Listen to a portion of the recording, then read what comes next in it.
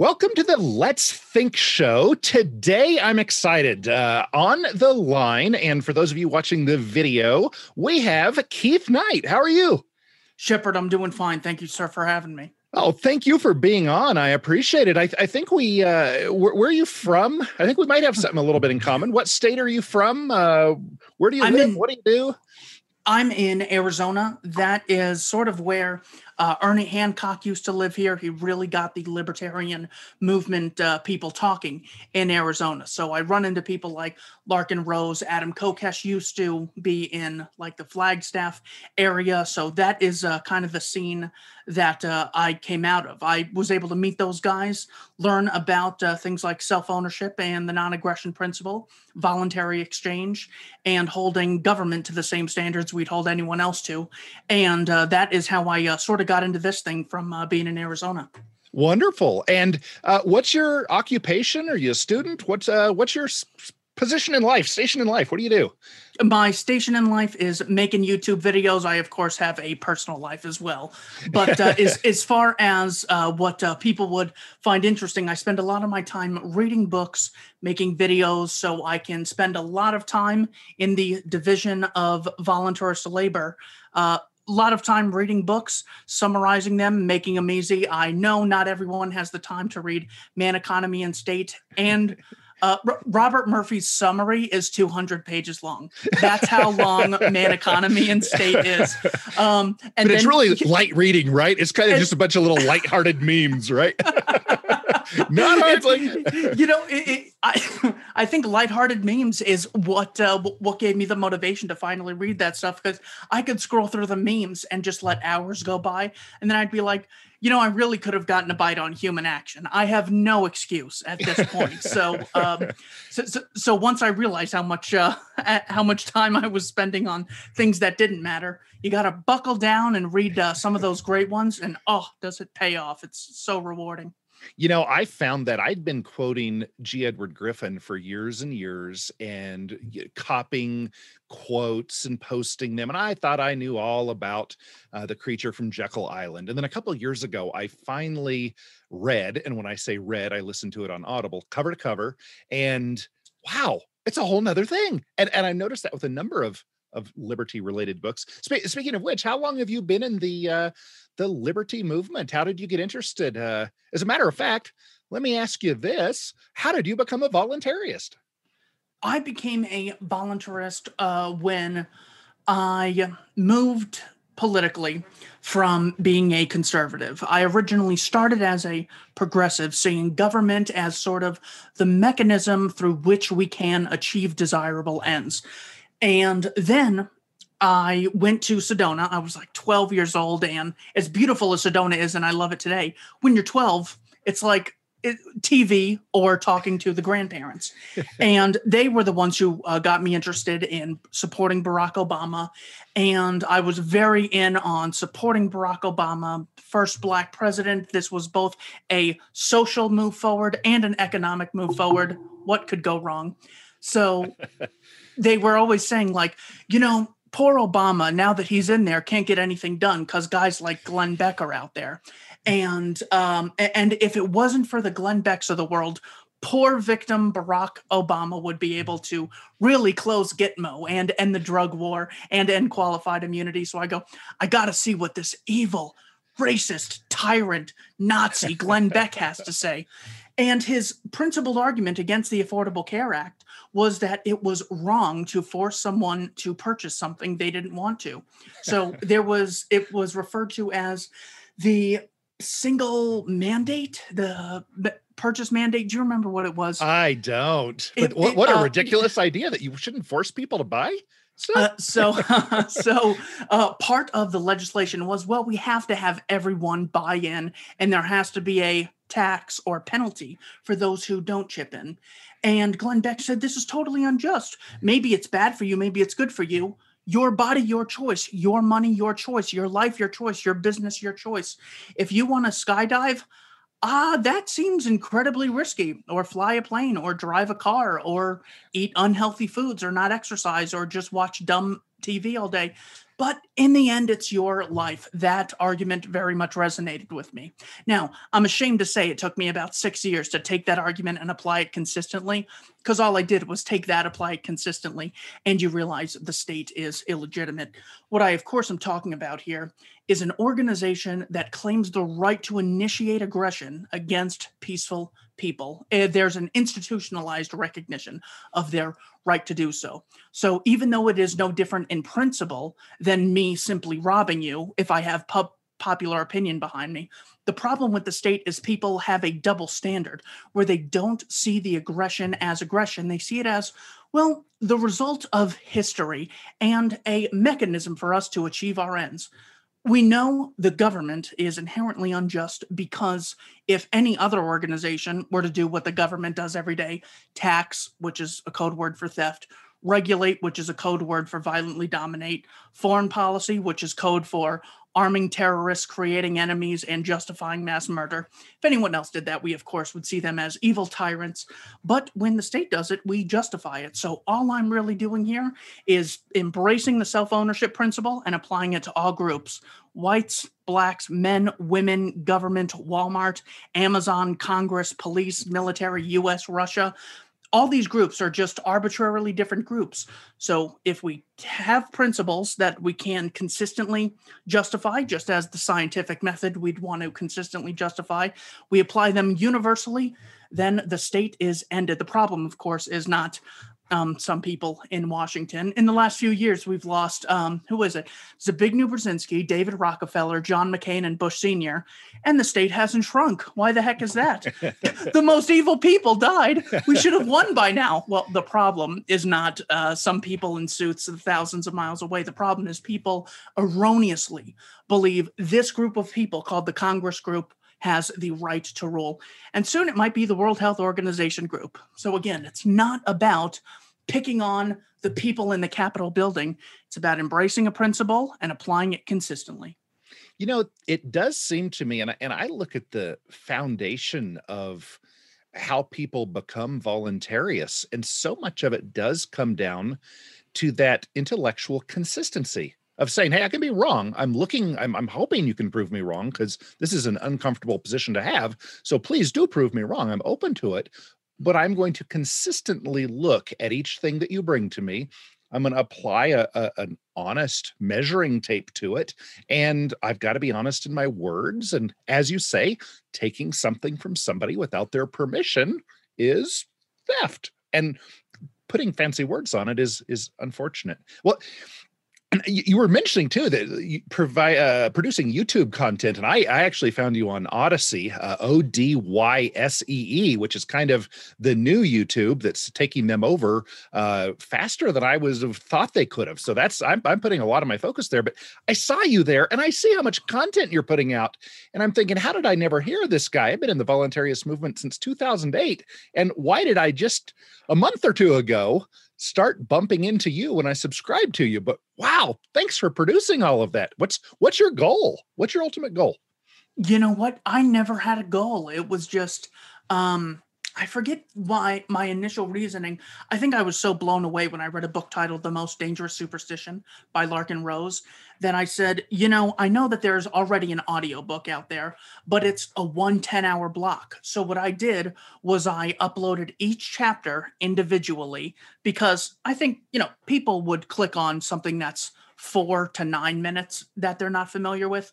10 hours and 16 minutes. I'm not sure that that would get a lot of clicks. So I just made the audio for every chapter individually of that book, read it and made a video and put it on YouTube, and then started getting into contact with people who were who I was like, hey, I'd love to interview you as a compliment to this, or to complement rather, this large scale of information. Maybe you could clarify a few things Rose doesn't go over, because as great as the book is, it can't go over everything, and it's more philosophical than empirical. So I had someone like Ed Stringham on, and then I go, well, maybe I could get Jeffrey Tucker on, and then maybe I could have a discussion with Tom Woods, and then Bob Murphy and Don Boudreaux, and it just snowballed. And next thing I know, I'm just making videos regularly, along with people at the Libertarian Institute, where I am a contributor, along with the Liberty Weekly podcast. So it just snowballed. It was never a plan. And I don't know if I have a stopping point. If I run out of ideas, I will just stop. I'd rather quit while I'm relatively ahead than I have to keep putting stuff out just to get clicks. I'd rather put out, 500 things that are worth watching than 10,000 things that's just so cluttered. You don't know where to start. Yeah. Well, you have just been putting out so many good things. I'm impressed. And I don't represent the movement, obviously, but from this one guy and my grandkids who live in Tucson, thank you for making the world a better place in the future, or for making actions now that would lead it to be. So you mentioned Most Dangerous Superstition, and that book. By the way, the whole free market intellectual property thing, I love it. Back in 2016, I think, I introduced Steve Thomas, who's in Tucson, to Larkin down at Anarchapulco in Mexico. And Steve had converted a room of his house to a recording studio just because he thought the Most Dangerous Superstition was so important that it needed to be professionally recorded. So he did the whole book and basically handed it to Larkin. He said, "Oh, no, I don't need any royalties. No, it's yours." And then you read the whole book. And then recently, Patrick Smith with Disenthrall, he recorded the whole book and got it onto Audible. And I just love how all of us, we see something good and we go, hey, we're going to, in our own way, share it, and may the free market, hopefully everybody gets a ton of clicks and sales and such. But that is just incredible. Beyond Most Dangerous Superstition, I love that book. I generally say that between that one and For a New Liberty are kind of my two. If I could save a book from burning, if there's going to be one book left in the world and I could save one, it'd be kind of a tough call between those two. However, your normal aunt who votes and is a law-abiding, proud voting citizen who sometimes watches sports ball and has never really gotten into intellectual stuff, I can't hand the book to her. Larkin is in your face. Here's what stupid people just don't realize. And of course, we love it because we have our minds open to it. For the normie, for your aunt, my aunt, what book have you found that is the best introduction? Soft and easy. The summary of the Most Dangerous Superstition, called What Anarchy Isn't by Larkin Rose. It's a 20-page little pamphlet. I bought, I think, 100 of them and dispersed them around Arizona in libraries, and I left a couple in a bookstore changing hands. I don't know if that's a large scale, but a lot of used bookstores have these are the free books. They're so beaten up, but they're not worth taking to the checkout. Just take them, get them off our hands. I put a lot of them there. So yeah, it's like 25 pages or something. And it's a small little book, this thick. That is probably the best one. The other one, Anatomy of the State, is also a great Rothbard introduction. Yes. So, what Anarchy Isn't is basically an understanding of what the word means. So there's an organization, C4SS, Center for the Stateless Society, who likes to constantly trigger the right libertarians and say things like, we love Antifa because they're anti-fascist and we're anti-fascist. And then they get us on some sort of technicality, even though they're associating themselves with BLM and this sort of thing. The reason we know that they're still allies, people like Gary Chartier, Sheldon Richman, who I also work with at the Libertarian Institute, so probably shouldn't be bad-mouthing C4SS. Sheldon Richman, those guys have done a lot of great work. And the reason that I know that they're allies is because whenever I say I love capitalism and they say capitalism is the root of all evil, if we define our terms, we're able to agree. What they mean is Thomas Hodgskin's original idea that people who tended to own capital use the state to rule over other people. And I'm totally against that. Of Mhm. course, when I advocate capitalism, I'm advocating a social system based on the explicit recognition of private property and non-aggressive contractual exchanges between private property owners and self-owners. People have to first own their bodies. Everyone does before they have the right to acquire property. The reason that's important is because the book, What Anarchy Isn't by Larken Rose, just defines the term. It's 25 pages. And once you understand the definition, well, then you can't be manipulated anymore. Because if you say, I believe in government, well, that means a lot of things to a lot of different people. But if you're able to distinguish government, a group of people that have the right to initiate aggression against peaceful people in such a way that no one else in this geographical area has a right to, versus governance, which book Edward Stringham's Private Governance, published by Oxford, by the way. We have an anarchist book published by Oxford. I think. How neat is that? I think it's and Cambridge, Anarchy Unbound by Peter Leeson was published by Cambridge. So slow progress. But governance, if you are thinking about a society in which there are rules that are enforced by contracts, and people often disassociate, and people often will use things like credit scores or things like Yelp or communication mechanisms to tell you, hey, Shep, make sure you're not associating with person X. He's a thief. That sort of reinforcement is what is commonly referred to as governance. The difference being no group has the right to rule anyone else, and there's no double standard. People have the right to contract, people have the right to trade, and everything else. If you don't understand, though, then you're just setting yourself up to get manipulated. That is why What Anarchy is such a good book, and why Anatomy of the State is so good, because he says, what is this thing, the state? It's a group of people that gives us education.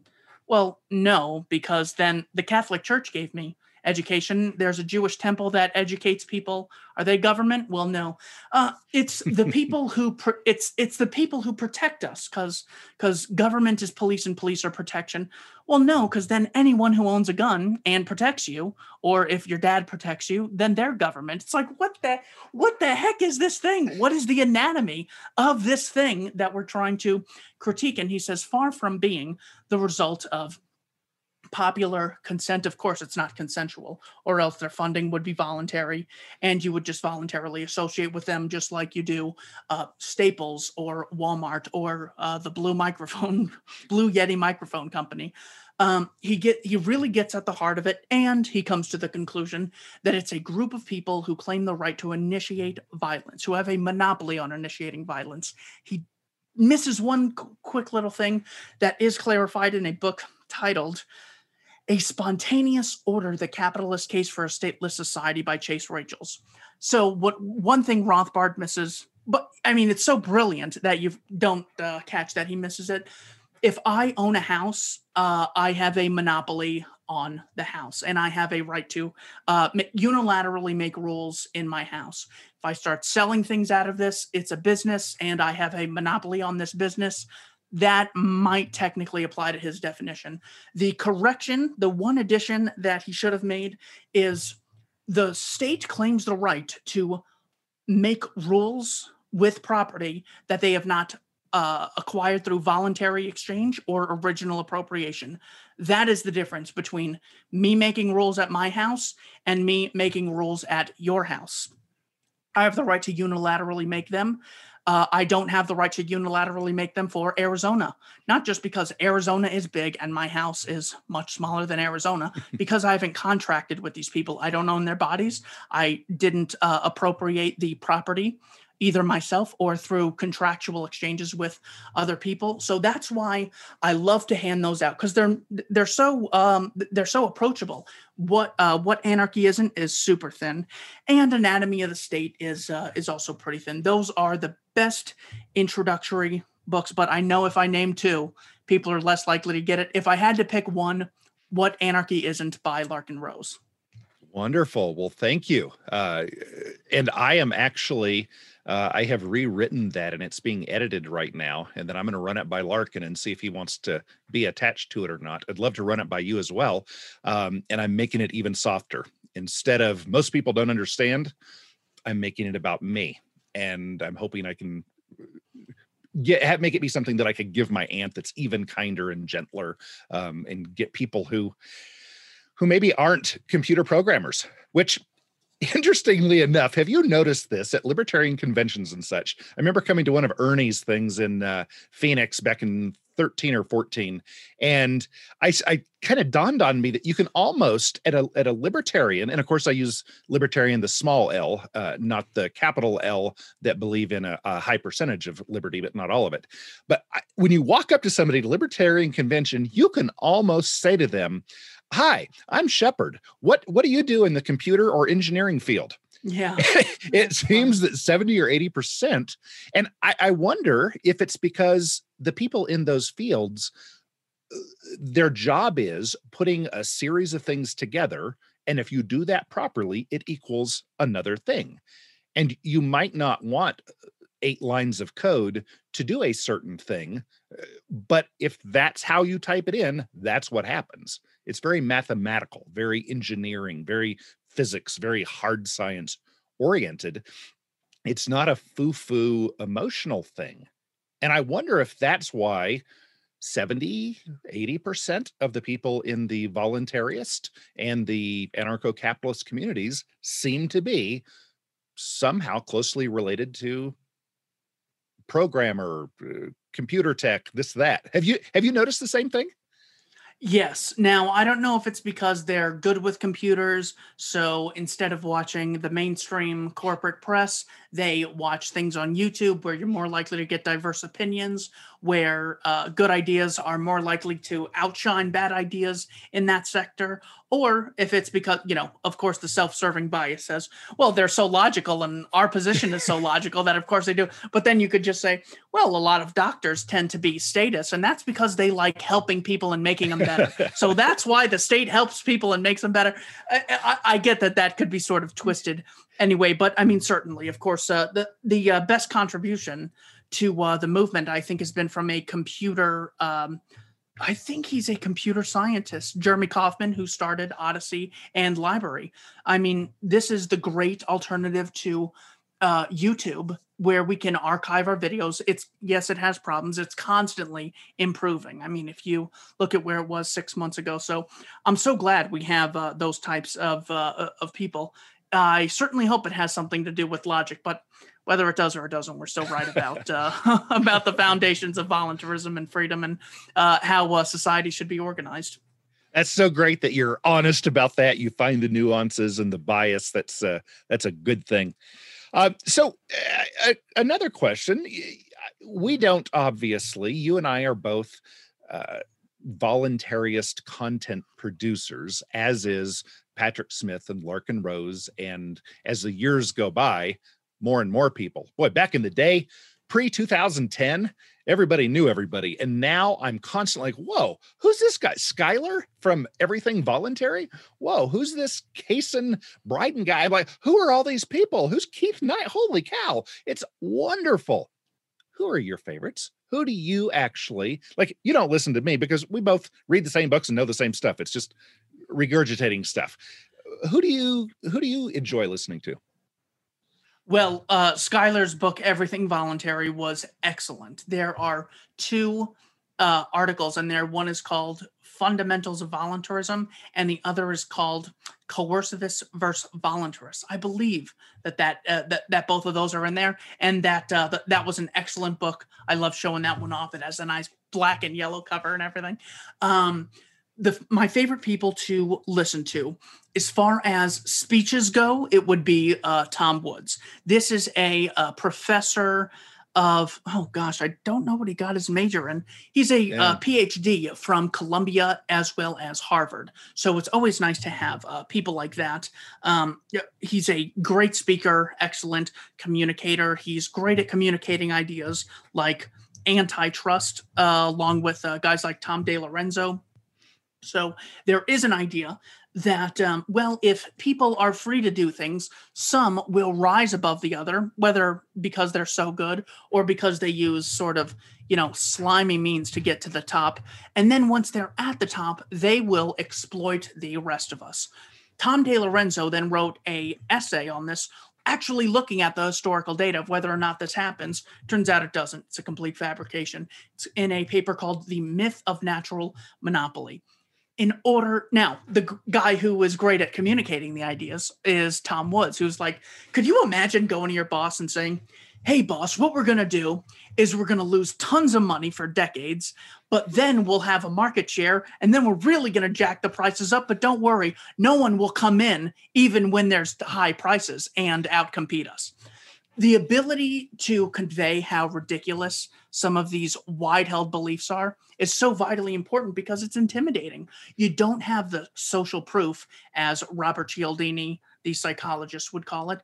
It's like, I've never heard this idea, and just some guy is telling me all these economists and all these historians and all these politicians and all the people in the media are wrong. No, I think I'm going to go with him. But when you hear guys like Tom Woods and Dave Smith, host of Part of the Problem podcast on the Gas Digital Network, along with Louis J. Gomez, founded this the Gas Digital Network, Gomez and Sons, and then Dave Smith was a friend of his and just started making a podcast, and it's just a libertarian podcast. So even though Gas Digital is not a voluntarist organization, we still have a foot in that door. You have people like Michael Malice, who I think are really good, even though he is a total weasel and jerk to his audience. We'll have people will just laugh when people spend time watching his stuff and he doesn't give them the content he promised them, or he'll, not answer questions, super chats that people pay for and think like that's funny or something. Or when he answers a question, he won't do it. So I only say that because as much as I like Malice, don't give him money and have no standards for when you watch any of his stuff. I don't want people to say, hey, you recommended this guy and he's a jerk. What's that say about your judgment? I like the guy for a select few reasons, but Malice is great. My colleagues at the Libertarian Institute, Patrick McFarland runs a show, Liberty Weekly. He is a practicing attorney, so he's great with stuff regarding the law. My friend Pete Quinones also works there. He is great with interviews and really getting to the heart of people's work and a lot of their contributions in his show, Free Man Beyond the Wall. And then we have Sheldon Richman also there. He wrote a great book called What Social Animals Owe to Each Other. This is a collection of essays he has written. And gosh, he was a libertarian in like the 60s. I know that he met Mises. I'm not sure if he knew guys like Rothbard or anything. I really like reading some of Sheldon Richman's old stuff just because it's 2 or 3 pages, each chapter in that What Social Animals Owe to Each Other book. That is, I just love reading that even to this day. And then the other main 2 guys we have at the Libertarian Institute are Kyle Anzalone and Scott Horton, who, they have contributed so much to the knowledge of foreign policy that people have. That there's just no comparison. Scott Horton wrote a book called Fool's Errand: Time to End the War in Afghanistan and Enough Already: Time to End the War on Terrorism. Some of the greatest archived work. I've had Scott on my show, I think 16 times now. I have a playlist and we still have not gotten to all my questions. I have a Scott Horton list of questions, and then we get down and then I see something and then it gets bigger and then I got to start at the top again. So I'm so grateful to be working with guys like Kyle, Pete, Patrick, and Scott at the Institute. That is what I spend a lot of my time listening to. Other than that, people I click on immediately. I like clicking on Steven Crowder and Ben Shapiro and Jimmy Dore because they have such a streak of being able to question common orthodoxies or go against the grain in one way or another, that I really see their audience as really someone we can get along with. Just as I see Jimmy Dore's audience as a very fertile ground for us to make alliances on. There was an excellent paper written in 1990 by Hans Hermann Hoppe titled Marxist versus Austrian Class Analysis. And it's the longstanding exploitation debate, what you could say is the Marx versus Mises exploitation debate of The Marxist sees the exploiters and the exploited, a select few and the masses. Well, the voluntarists see the same thing. And it's not just a private public difference. It's a lot of people in the private sector. Hey, Frank Vanderlip talking about how he started the Federal Reserve with his buddies on Jekyll Island at JP Morgan's place. So it's not private, it's not public. The Marxist says that the exploiters are people who often engage in investment and are the entrepreneurs and the capitalists. That is not accurate. The actual exploiters are people who don't engage in voluntary contracts, who act unilaterally against the will and property of others, people who don't produce, they consume in the absence of voluntary exchange. You could, ideally, just receive charity your whole life. Or, I guess being a stay-at-home parent is consuming, but you're also producing, a family to raise. So even though it's not monetary, it's still in line with the self-ownership principle. So we can still find great agreements with even people that we would consider far left. Granted, they just have to admit they're wrong and and come to our side, because you have the right to produce and you have the right to contract. It's not exploitative if you give someone the option to work for you. Or else, imagine what they're really saying. They're saying it's bad to give someone the opportunity to have a job, but me, Antifa, who gives no one an opportunity and offers only the sound of economic illiteracy, well, I'm great. I'm uplifting the social masses and I'm part of the proletariat movement. No, you're the parasite, the business owners, the producers, the investors, the voluntary innovators.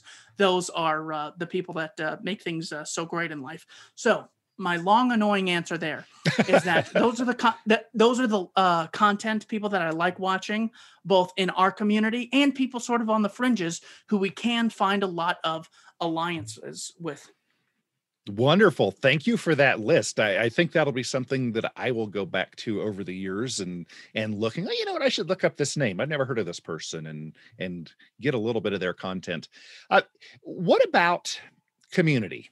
And I don't mean this in the communitarian Agenda 21 kind of way, but beyond interviews and such, it's a lonely world.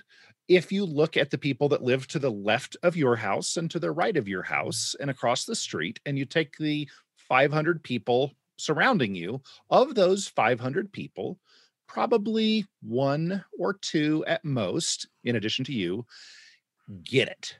And I'm doing my air quotations. They actually get it.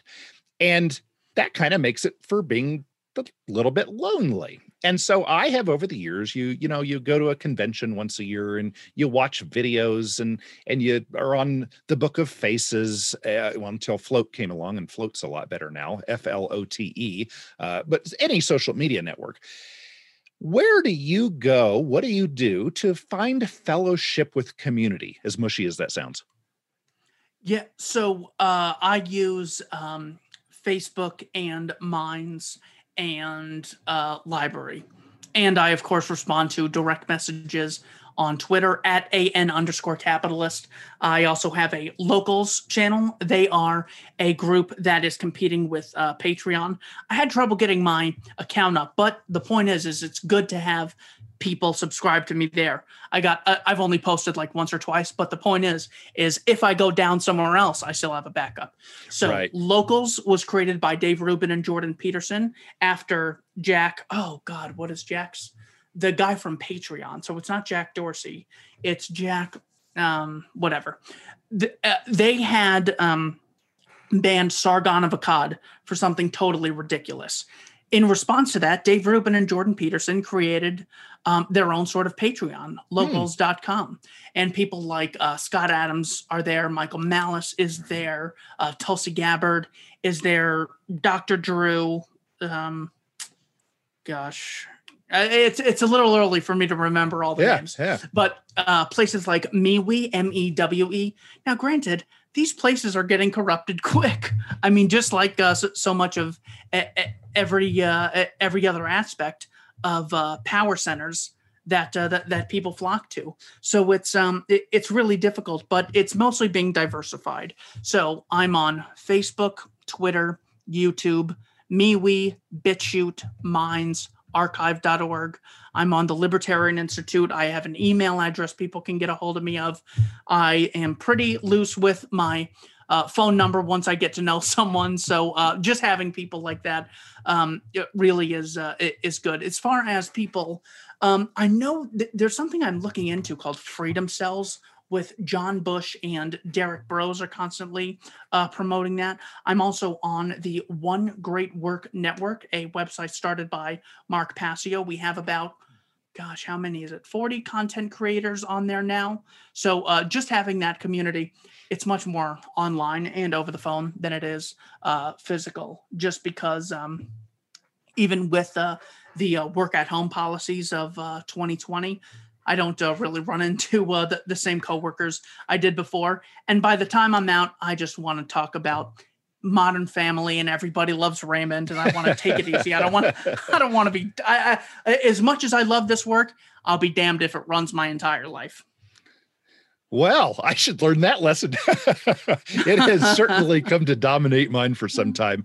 And I'll in the show notes, I'll include down in the description here. I'll include that locals, and then also another thing I've just the last month or so gotten into is Matrix, which I'm an old fogey, so I don't know any of the gamers stuff. But Disenthrall.me has a Matrix server, and I'm on there and just listening to these brilliant people who are usually I'm the smartest guy in the room when I'm with a bunch of normies, but I love going to places where I'm the dumbest guy in the room and I just listen and learn. Isn't that refreshing when you have your mind blown by something and you go, wow, I thought I had that. I thought I had it. And now I've just been proven wrong. I love that growth. It's really about appreciating the division of labor that Mises was writing about many decades ago. You probably, if you're a voluntarist, only got there because you were willing to question meta narratives and admit you're wrong. That alone is going to make you the smartest person with regard to economics, history, politics, and philosophy. But you have a lot to learn in, I don't know, computer and television and ethics and well, not ethics, you're already a pro in that, and things like emotional maturity and how to grow a business. So if we're both able to humble ourselves to listen to others, we can also lead by example and show people, hey, you know that it's okay to not know anything, to not know something about... I go to the cockpit of a plane and I know nothing and the pilot knows everything and we're able to get along. He gets me there. I give the company money who gives him a plane. He drives me there and we all get along fine. So, Mr. Statist, I've spent a lot of time researching the Great Depression of 1929. And no, Herbert Hoover was not an isolationist. He tripled spending.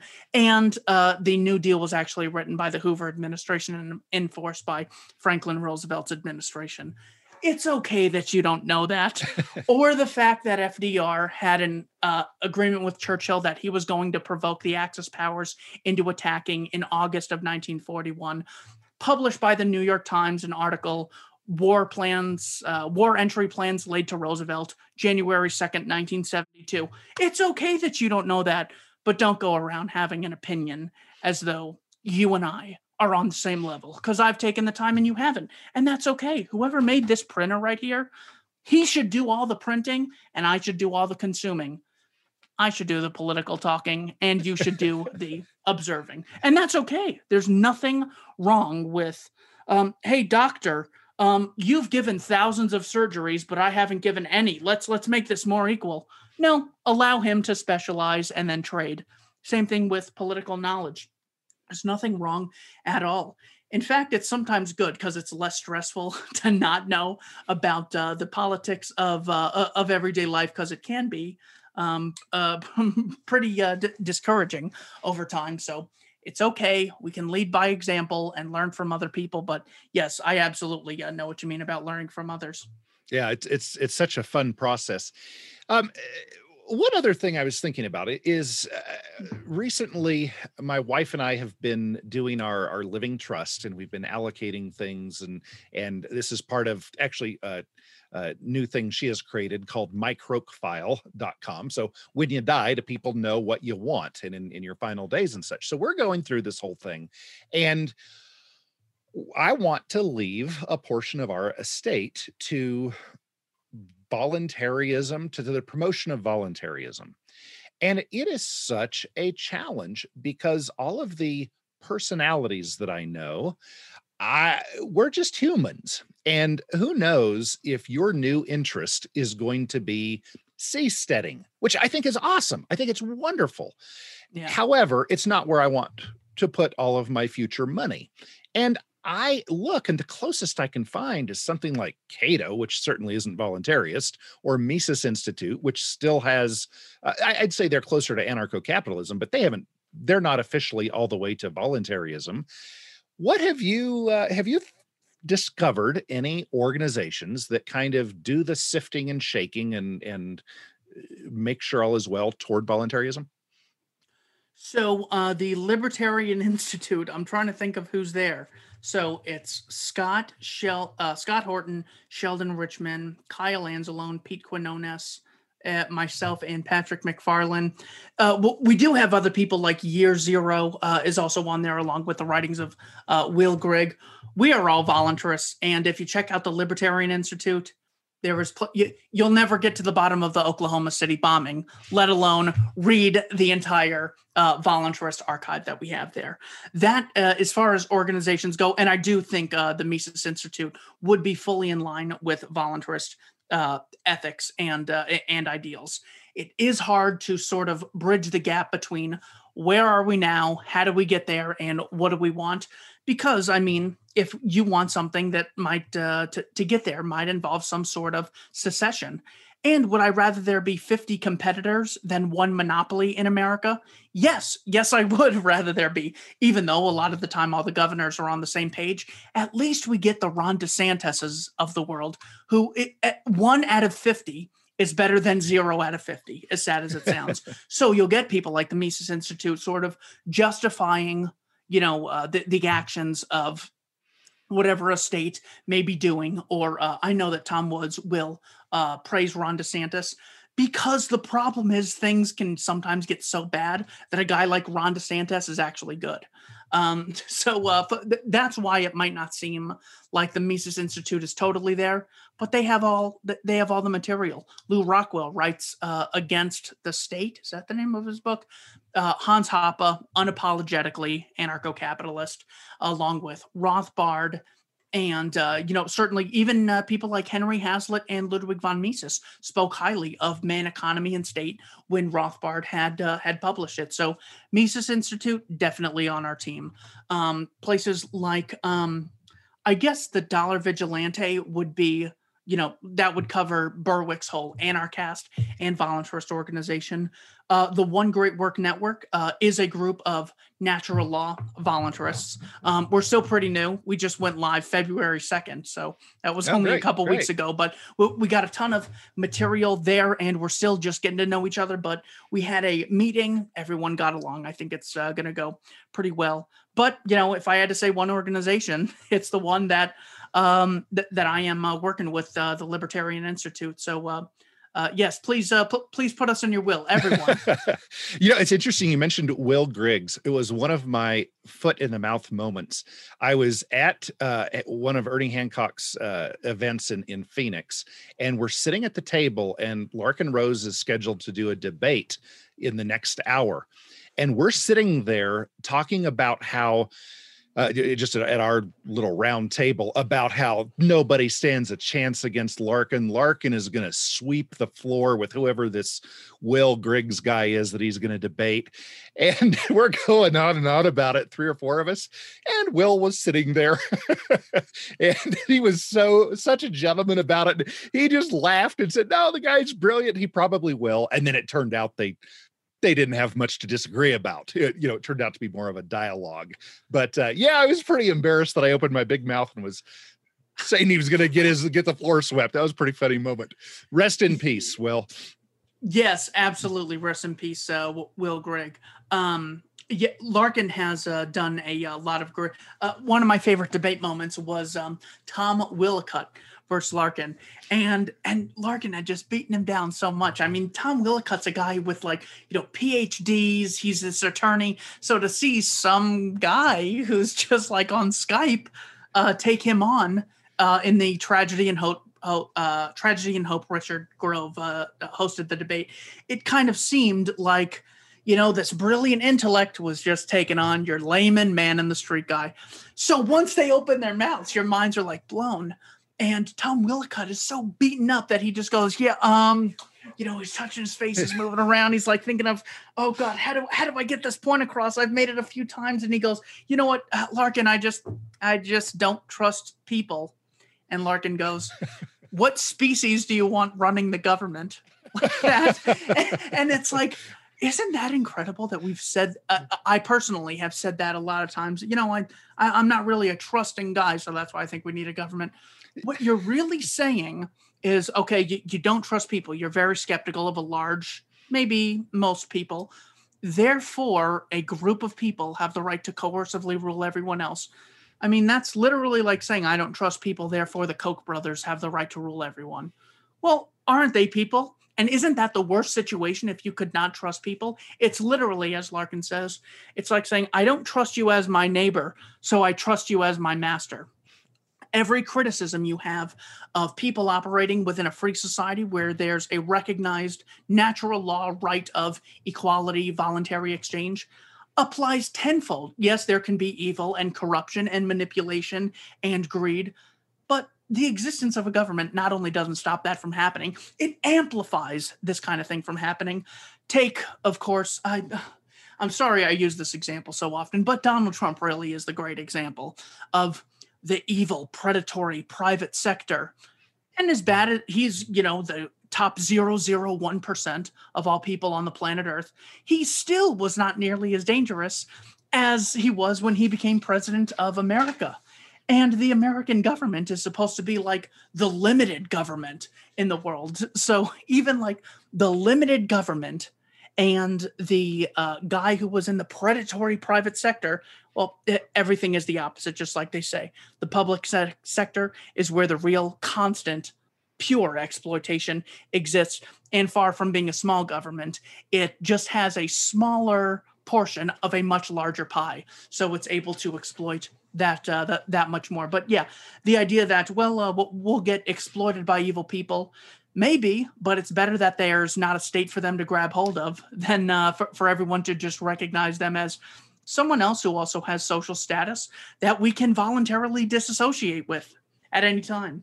Precisely. Well, what haven't I asked you today, Keith, that I should have? What else do we want to get out there? What do you want folks to know? That you can't get obsessed with voluntarism. Read books like this, The Happiness Hypothesis by Jonathan Haidt, to take a break, to take a freaking break. Also, watch Everybody Loves Raymond, greatest show of all time.